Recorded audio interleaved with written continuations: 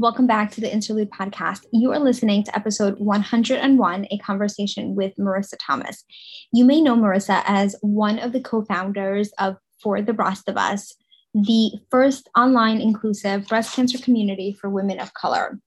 Marissa herself was diagnosed with breast cancer in 2015 at the age of 35. And as she went through her diagnosis and her treatment and life after cancer, she really turned to social media to connect with women. However, at the time, there was no dedicated community for women of color. She then attended the Young Survivors Coalition Summit in 2019, where she connected in person with a woman named Jasmine Sewers after she had interacted with her online on Instagram. And at that meeting, after that connection, For the Breast of Us was born. What started as a blog to share breast cancer stories by women of color has turned into an incredible community focusing on advocacy, empowerment, support, education, and so much more. Today, Marissa shares her own story. She talks a lot about how she started. She talks a lot about how For the Breast of Us started, how it has grown, and what's next for the future. She'll share their recently launched podcast called Baddie to Baddie, which is a fantastic resource. So you'll hear all about it during our conversation. And with that, it is my honor to welcome Marissa Thomas to the Interlude Podcast. I'm your host, Dr. Eleanor Toplinski, and I am a board-certified medical oncologist specializing in the treatment of breast and gynecologic cancers. I started the Interlude Podcast as a way to share the journeys and experiences of women who are going through cancer. On this podcast, we talk about anything and everything related to the cancer journey, the treatment, and life after cancer. As a reminder, the information discussed on this podcast is not meant to serve as medical advice. Any specific medical questions should be directed to your healthcare team. Hi, Marissa. Thank you so much for joining me. Thanks for having me. Can you start by talking a little bit about your story? And then I want to hear all about For the Breast of Us, how that started, all the work that you're doing, all of that. Sure. I was diagnosed in November of 2015 at the age of 35 with stage 2 breast cancer. I was diagnosed probably about 3 months shy of my 36th birthday. I found my lump myself. I've been pretty active in just knowing my body and knowing things are off. Like I'm really good at knowing like when I'm getting ready to get a cold or get sick. And so I was getting out the shower and I was putting lotion on and I felt a lump in my breast, and I've never had lumpy breast. And so I work in healthcare. I've been in healthcare for almost about 20 years. So immediately I knew what it was, but just tried to shake it off. And I remember it was a Saturday. I was getting ready to take my son to his championship football game. And, it was just like, okay, we'll just kind of dismiss this. And because I work in healthcare, that's kind of given me a little bit of an advantage. So I was able to fast track a lot of things. A lot of the people that I work with and providers were able to get me in faster, which I know is usually not the norm. A lot of people get dismissed, especially in the Black and Brown community. But I would say 2 weeks before I found my lump, I had actually had my annual physical. And when the doctor was doing my breast exam, she felt something. And then she just dismissed it and said, oh, it's probably nothing. You've been working out a lot, and it was kind of odd for me because, again, I've never had lumpy breasts, but I just was like, you're kind of just going along with what it is and don't really want to think what the worst.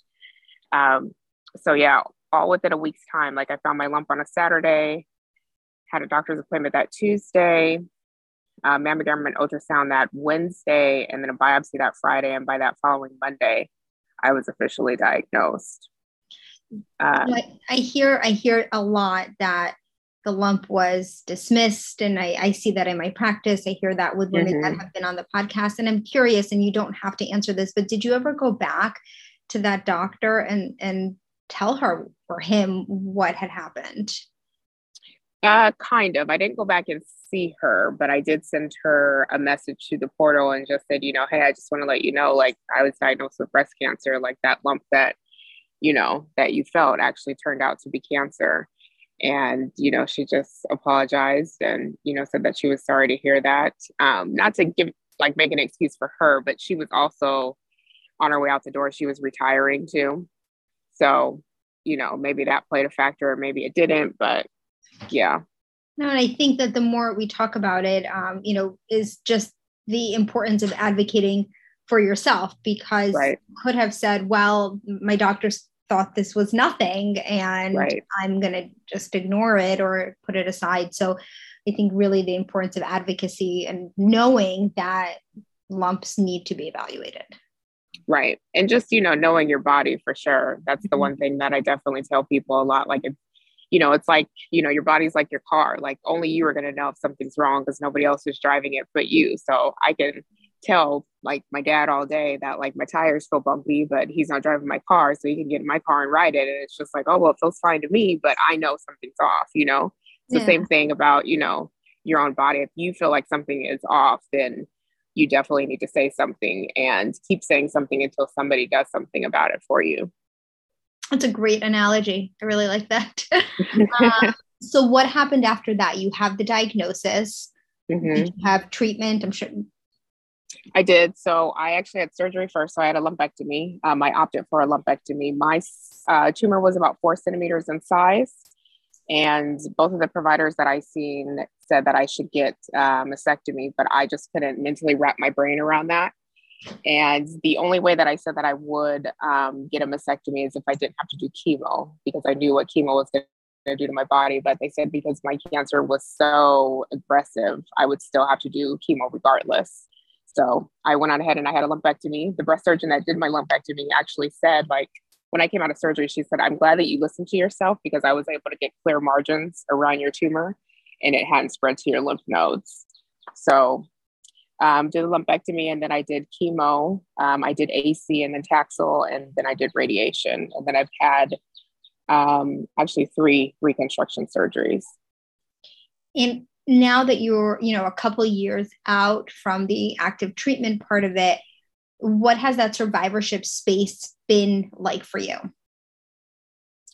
It's definitely hard. It's hard navigating for sure, just because, I feel like providers now are starting to get their patients more prepared for that. But when I was diagnosed, almost 6, 7 years ago, that wasn't a thing. The providers were just solely focused on, basically treating you to kill the cancer, not necessarily what comes after that. And so, even now, like, I definitely still have chemo brain. There's days where I'm really tired, still have that fatigue. And then just the mental part of it, whether that's, making friends with a lot of people within the cancer community. And then, sadly, some of them passing away and having to deal with that, or, just having to navigate your world a whole lot differently, like, especially with COVID right now. Some of us have, we're immunocompromised. And so, we have to go through things a little bit differently. But I think even just the mental aspect of it, because when I was diagnosed, I was really angry going through treatment. And then what I'm noticing from other women is they're even angry afterwards, which I get, because it's like, I think when everybody feels like you're done with treatment, you're just supposed to go back to the normal person that you were before, and you can't. Yeah. Like, you just can't at all. And so then you're like mourning the person that you were before, but then also trying to adapt to this new person that you are. And it's a really weird space to be in. And I don't think a lot of people understand that part.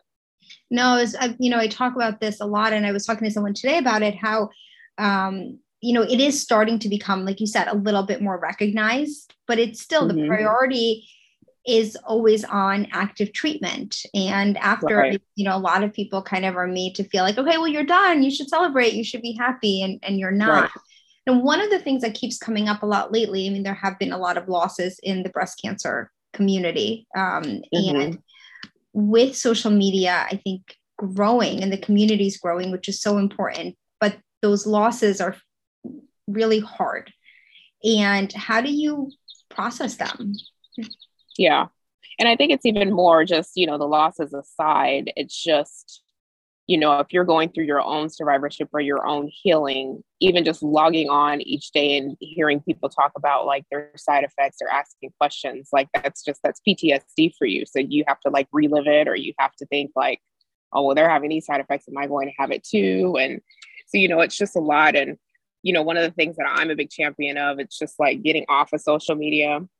Like this year, I've actually taken a big stance on my own personal page of that, of just like rarely posting, rarely being on, just focusing more so on myself and my well-being and not just caught up in what all is going on social media.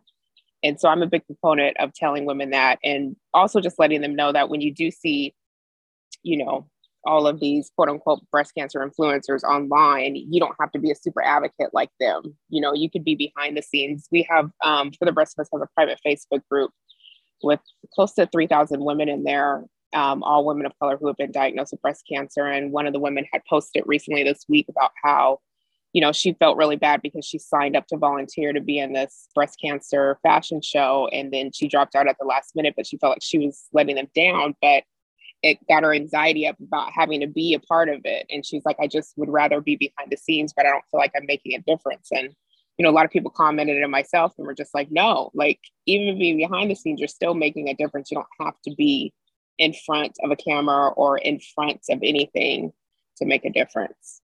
That's so true. And I think that there's this notion also that you have to be public about your diagnosis, and you have to be sharing, and you have to be doing these amazing big things. And I think you don't have to do any of that.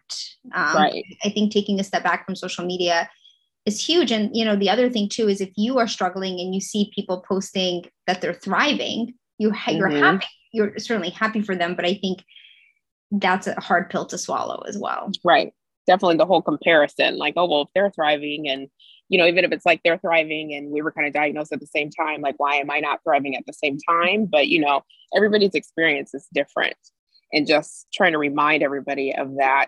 And then also back on the social media piece of, I've ran into a couple of women who are like, I'm really private about my diagnosis. I haven't even told a lot of my family, and making sure that they don't feel shame about that. Because when I was first diagnosed, I didn't all my social media was private. I didn't tell a lot of people. The people who were my friends on social media, they knew. But I think that was more so just to protect myself. It wasn't really a thing of like, let's just keep this hush hush. It was more so like, let me process it in my own time. And so I try to let women know that as well. Like, whenever you're ready, feel free that you want to come out and be public. Don't feel like you have to do it like right when you were diagnosed or because you feel pressured to do it. Absolutely. And when you are, I think what happens sometimes is people are diagnosed and they right away they're sharing publicly. And if that works for you, I think that's great. But now you're inviting all of these opinions and all of these things in before you've even yourself had a chance to process it. Right. And exactly. I think that has to impact healing in some way. Right. Because you're always going to get the people who are going to be throwing, all of the natural supplements and Dr. Sebi at you. You're going to get that for sure. You're going to get the other people who are like, oh, well, my aunt was diagnosed, and, it's just all kinds of things. And then you're going to get the people who are cheering you on. So it's a whole gamut and a whole ball, but yeah, you just have to be mentally prepared for that. Yeah. Cause then a lot of times when people say those things, they're reacting about something about themselves. A lot of times when you have that negative advice is, people get told it's because you drank a diet soda or you had hamburgers, and it's because, and I always tell people it has nothing to do with that, number one, but it's because this person is like, oh, well, I didn't do this. So because I didn't do this, I'm not going to get cancer. Right. Yeah. I was literally in the best shape of my life when I was diagnosed. And looking back on it now, I think it was just God and the universe preparing me for what was to come. I had lost about 40 pounds. Like, I was working out all the time. Like I said, I was in the best shape of my life. And I think if I was 40 or 50 pounds heavier and then diagnosed, it may have been a little bit hard for me to go through treatment. Not to say I wouldn't still be in the same place I'm in right now, but I think just health-wise, it would have been a whole lot, harder for me. Yeah, no, and that's true. I get a lot of people who say, well, how did this happen? I'm in great shape. And ultimately that does not make a difference. You can still get diagnosed, but I think it does help you tolerate treatment a little bit better. Yeah, I definitely would say that. I was so much of a rebellion. I remember after chemo, I tried to go to the gym and work out. And I was taking like what they call a bodyworks class, where it's like cardio and weights. And I was like, oh no, I'm determined. Like cancer's not going to stop me from doing this. And like 15 minutes in the class, I felt like I was going to pass out. I was like, okay, no, just go home, go lay down. But sometimes you have to learn that you have to do it, right? Until right. You can be told, but until you do it and see that it works or it doesn't work, you don't know. Mm-hmm. Right. Yeah. Now, how did For the Breast of Us start? So For the Breast of Us it started with myself and the other co-founder, Jasmine Sowers. We had met each other at the Young Survival Coalition in Austin, Texas in March of 2019. We knew of each other from Instagram. We followed each other. When I was diagnosed, I think that's when more people being on social media and talking about their diagnosis was just starting to ramp up. And so a lot of us within the breast cancer community just started following each other, just because that's the only way that you could connect. And I think that is one of the beauties about social media. It's like you don't have to live close to somebody to connect with them and have the same experience. So Jasmine and I, we followed each other on Instagram, knew of each other. I had seen she had posted that she was trying to get more Black women to go to the summit. And I had messaged her and said, hey, I'm actually going this year, because I had seen the year before a lot of the people who were my friends had went. And, I had a little bit of FOMO. And so I was like, well, I don't care. I'm going this year. So she said that she was going. And so I messaged her and said, hey, I'm going too. We should definitely connect. And she said, okay. So we ended up connecting at the summit, and we just started talking about some of the ideas and about how we knew that there were a lot of Black and brown women who were being diagnosed with breast cancer, but we were like, there's no group or platform for them. We can definitely find them on social media, but where do they go? And so her and I just started talking, and then we just came up with the idea of let's start a blog site where women can share their experiences and stories about breast cancer. And so that was March of 2019 when her and I had met, and then we launched For the Breast of Us in May of 2019. So about 2 months later. That was fast. And, that was fast. A lot of people I think have ideas for months. That's awesome. Yeah, I remember before when she was leaving, I was like, okay, well, don't forget, make sure that we stay in touch. And we did. We stayed in touch and, just hit the ground running. And so, and so we launched in May of 2019 with, I want to say, about 50 stories from women. We just started contacting the different women that we knew and asking them if they could write their experience. We knew some people's stories. We knew there's this young woman named Tiffany who was diagnosed around the same time that Jasmine and I were, who was diagnosed when she was pregnant. So we asked her to write about her story. There was a lot of different stories. And then some women, we were putting out calls saying we were getting ready to launch, and women just started submitting their stories. And so, it just took off from there. And it started first as a blog site, right? Mm-hmm. Yeah. And, after kind of it took off and people started hearing about it, did you still have to solicit stories, or kind of were they really just coming in unsolicited?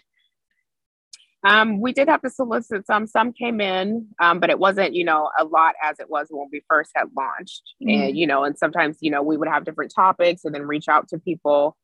And, now it's just, it's more than just a blog site. It's continued to grow and it keeps growing. Like I said, we have the private Facebook group, and it's specifically for women of color who have been diagnosed with breast cancer. It's a safe space for them where they can ask questions, connect with other women, share maybe any type of clinical trials or research studies that they hear that are coming up.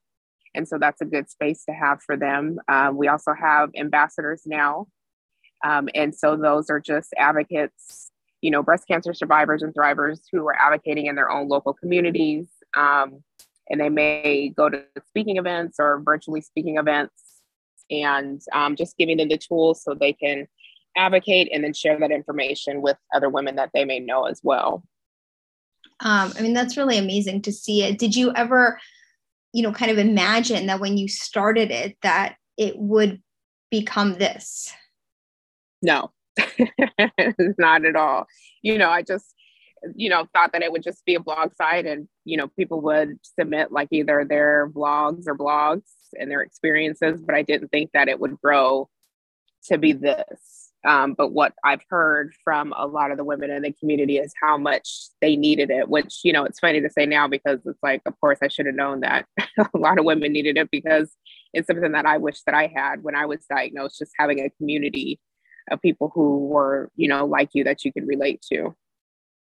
And you have a podcast, right? We do. Yes. And you have a podcast, you have the ambassadors. Kind of walk me through what the whole thing looks like right now. Yeah, so we're still doing blogs on the site. We just launched a podcast this year called Baddie to Baddie and Baddie Behavior, talking about different topics, you know, wellness, mental wellness, for the month of May, because it's Mental Health Awareness Month. We'll be talking about that. And then also motherhood and parenting. This month it was survivorship. And, you know, it's just an open forum where women can just be talking, you know, freely about their experience about these certain topics. And sorry, my dog nephew just came out. It's totally fine. Where they could just be talking about their experiences and, you know, just freely and openly. And it's a great platform. We've heard from a lot of women who have listened to it so far. And they're just like, oh my God, like I didn't know that there were women out here who were experiencing this. Like February was, of course, about intimacy and sexual health. And we had a sexologist on, and she gave some great tips and, you know, more so not necessarily like sex tips, but just women being more intimate with themselves and, you know, connecting with themselves more so than that way they could, you know, experience intimacy from a different, you know, level, you know, especially as breast cancer survivors, we have a whole different gamut when it comes to that, especially when you're being thrown into, you know, menopause, medical induced menopause. And so there were a lot of women who like loved that episode. And so the good thing about podcasts, which I'm sure that you know, it's like anybody can listen at any time. They don't have to like go online at a certain time to watch a video. They could just pop it in if they're working or they're cleaning and, you know, listen and connect with people. Yeah, and I think that the nice thing about podcasts and having the blogs and having the stories that a lot of people maybe feel vulnerable, you know, really being on a support group or being on a community and posting unless you keep it anonymous. Right. So I think this allows these stories, and the more of them that there are out there, the more that people can find something that resonates with them, that relates with them. Do you have like a directory where you like match people up, or how does that work? We do have a directory. It's not as active, but women can get on there. It's our Baddie directory. And so women can submit as much information as they want on there or as little. Anybody can go and look at it, you know, especially for like physicians and clinicians. I kind of encourage them to do that because women can put in there like their diagnosis, when they were diagnosed. They can put in their race if they want to and how they could be contacted. And it's, you know, to me, it's a really great platform because I get a lot of people who reach out to me and say, oh, you know, I need a Hispanic woman, you know, who's been diagnosed with triple negative. And a lot of times I can think of them right off the top of my head, but I come in contact with so many women. It's really hard for me to remember that. So it is a good platform and a place for people to go. I think that's really helpful that it can be used for providers and clinicians, you know, because sometimes, I mean, I always try to help people set up a buddy, but sometimes I don't always have somebody that's the right, right. You know, they have kids or they don't have kids, the right age and things like that. So I think that's really a great resource for people. Mm-hmm, exactly. Now, you guys have done some awesome photo shoots with the ambassadors and like really just promoting body image. And can you talk a little bit about that, what that's been like? Sure. So we actually done two. The first project that we done is called the Naked Truth Project, which we released in BCAM, so Breast Cancer Awareness Month in 2020. I'm trying to think. I feel like the years are just COVID. It's all a blur. Yeah.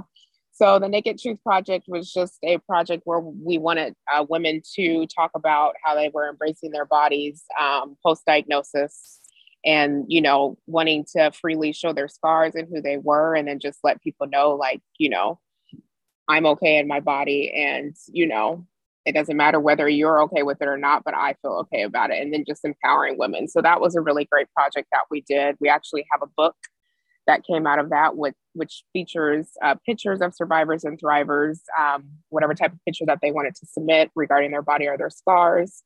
So we made that into a book. And then in that book, I think there's a couple of blogs in there as well, because we had a couple of women write blogs. And the great thing about that is Mentor actually bought several hundred copies of that book, and they distributed it to breast surgeon offices around the country. Wow. And so women can actually go into their breast surgeon office and they can see that book. It's just like, you know, like they have magazines there. So, which is pretty dope. We've had some women post it on social media and tag us in it saying, oh, look what I've seen in my, you know, breast surgeon's office. And, you know, for me, it's really enlightening and dope to see, because then that means like other Black and brown women, when they go into these offices, they see pictures that look like them, because a lot of times they don't. And it's like, oh, okay, well, this is like something like, okay, something that I can relate to and look at. Yeah. I mean, I had a year or two ago, I had Shoni Brown on the podcast, and and what she had said to me was, you know, she was Googling pictures of mastectomy. She couldn't find any that looked like her. You know, what would it look like in a Black woman? And I don't know, I was really caught off guard by that. I just assumed that there would be pictures. And, you know, it was just, I think that just shows the little biases that are hidden everywhere. So it's really amazing that you have this resource that is out there for people. Can people easily buy it if they want it? Yep. It's still on our website at breastofus.com. They can easily buy it for themselves, or, you know, for somebody else that they know that they would like to. It's a great book. Even with all of the pictures that the women have, they did a quote basically saying what their body means to them post-diagnosis. So it's really, you know, uplifting, and it's just empowering just to see as well.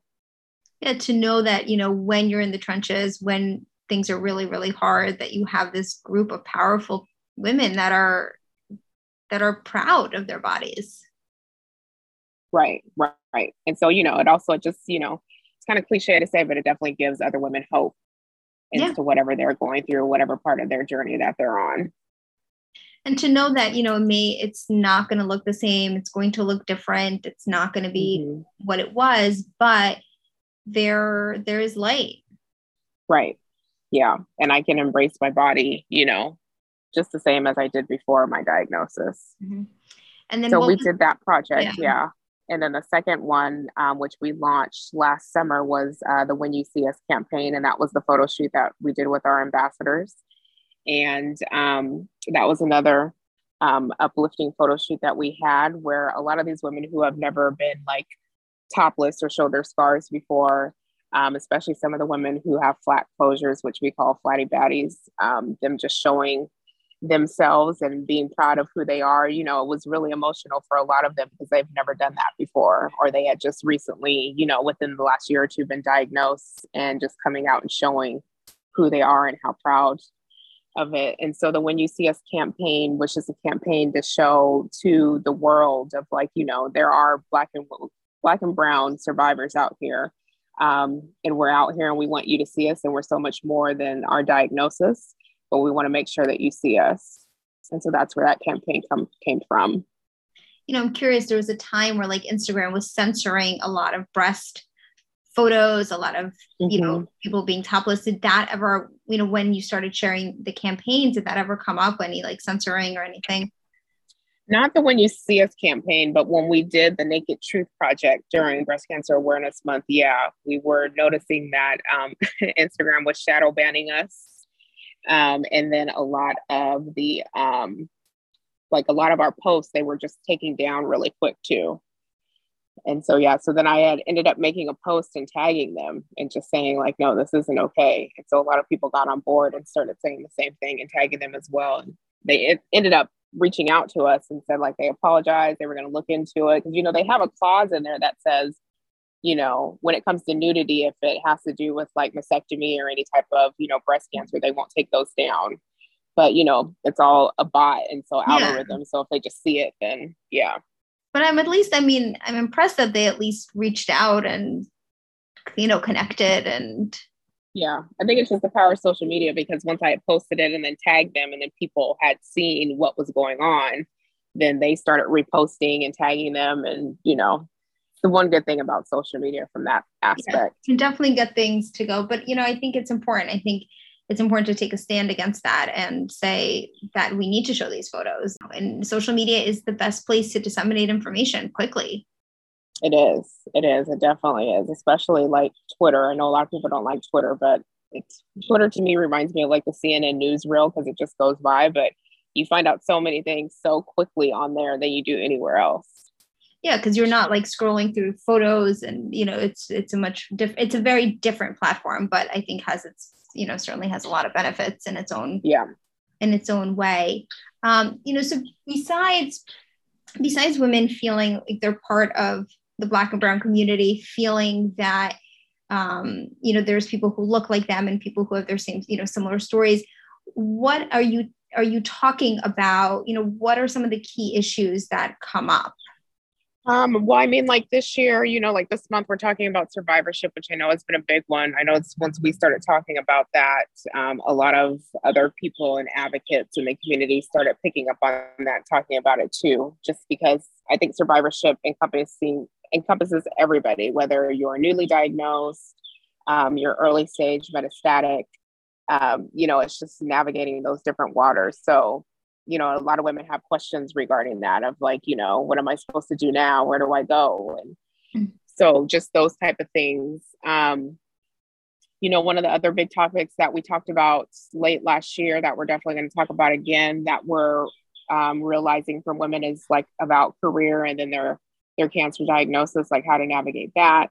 Mm-hmm. When it comes to like, how much do you tell your employer? What do you have to tell your employer? Like, how much time can I take off? So a lot of women have questions regarding that as well. And then I think just, in the grand scheme of things, just them advocating for themselves and, learning like the basics of like, it's okay to get a second opinion. Mm-hmm. It's okay to like fire your doctor and go see somebody else.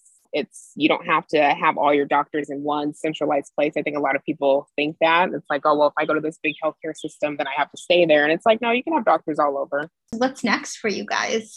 Well, I'm in the midst of planning our next retreat. We'll be doing that in about 2 weeks. We always do it around the anniversary of For the Rest of Us. So we'll be back in Orlando again. We'll be doing some, learning with each other, some fellowship, and then, definitely just relaxing and letting our hair down. Advocacy work, advocacy burnout is definitely real.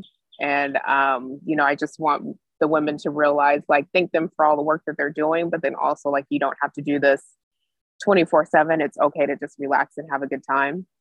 So we're planning that. It's our 30-year anniversary. So really excited for that. And it'll be just our ambassadors at the retreat, but the last day of the retreat, we'll be inviting women from the community to come into the house and help us celebrate. So excited to meet some of the women and connect with them. So that is the big thing that we're doing. And then just ramping up the podcast and getting more listeners to the podcast and more guests on there. That's wonderful. I think what a great idea for the retreat, and just to have people. Now, did you do it in person last year? We did. Mm-hmm. Yeah. And just with our ambassadors. Yeah. And the theme of the retreat this year is We Lift as We Climb. And it's just a reminder to everybody that, as we continue to lift, or you continue to learn, to make sure that you're lifting up the women who come after you or come behind you, to make sure that they have the same resources and et cetera that you had or that you wished you had as you were moving along. That's wonderful. Tell me about advocacy burnout. And I haven't heard that term before, but obviously it makes sense. Right. What are some symptoms of advocacy burnout? And then what are some tips to maybe, take care of it or combat it? I think it kind of goes along the same lines of, being on social media a lot and just seeing a lot there. I think advocacy burnout, definitely, it's like, putting too much on your plate, feeling like you have to do like all of these different things. Like, I have to be at this conference, or I have to be at this talk, and, or having people, like, I have a lot of people who contact me and are just like, oh, can you be a part of this? Can you be a part of that? And then just realizing that it's okay to say no, or postpone it for a later time, and not feel like that you have to do it right then and there. I think we just get caught up in the thing of like, we have to do it, we have to be a part of it, and we have to do this to help other people, where it's like, but if you're helping other people all the time, then you can't help yourself. You're going to get burnt out in that perspective. And a lot of us have full-time jobs besides doing this. So, you're almost burning the candle at, two ends. And so just making sure that you take care of yourself. If you need to disengage from social media, like that's okay. Just saying no, not taking too much on your plate. Like Sundays for me is like my day. Everybody knows, all my ambassadors know, like unless somebody's dying, there's no reason for you to contact me. Like that is just my day to, just relax and, kind of a family day and have time to myself. And I think setting aside that time and doing those boundaries is something that people need to do. No, I agree. I mean, as you grow in social media, the DMs get cluttered and busy, and and I think it's hard to sometimes take a step back from that. But I like I like the day, I like the complete, I am not reachable. Yeah. Marissa, before we wrap up, is there anything that we didn't talk about or anything that you want to share? I would just say, if there are any, Black and brown women who are listening to your podcast, or, if somebody, definitely let them know about For the Breast of Us. We're always accepting stories. So if they want to submit their story, whether that be a blog or a vlog, or if they want to be a guest on our podcast, that we're definitely open to that. But also just sharing any of the content that we have is great, because the one thing that I'm finding out is that a lot of women who have been diagnosed, or they know somebody that's been diagnosed, still don't know about For the Breast of Us. And just that it's a great community to be a part of, no matter if you're just, 100% involved or only 20% involved, just knowing that you have that resource there. And so you're For the Breast of Us on Instagram. And correct. Just for everyone listening, share again the website and the podcast. So the website is breastofus.com.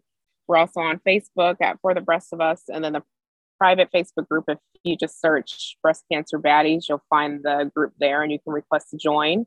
And in the podcast, you can find that anywhere you listen to your favorite podcast. And that is just called Baddie to Baddie. I love it. Thank you so much. Thank you. Thank you so much for listening to my conversation with Marissa. For the Breast of Us is such an incredible organization, and they have built a tremendous community in the online space and in person as well.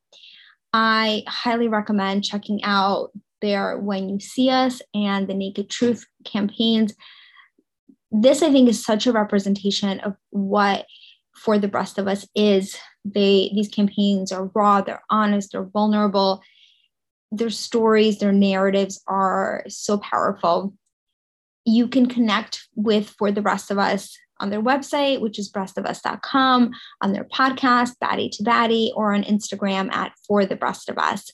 As always, you can find me on social media at Dr. Teplinsky on Instagram, Twitter, Facebook. If you enjoy the podcast, like listening to it, I am always so grateful if you could take a minute to leave a rating and a review for the podcast on Apple Podcasts, on iTunes, on Spotify, as that is really the best way to help me bring the show to new listeners and continue to grow it. Have a great weekend, and I will talk to all of you soon.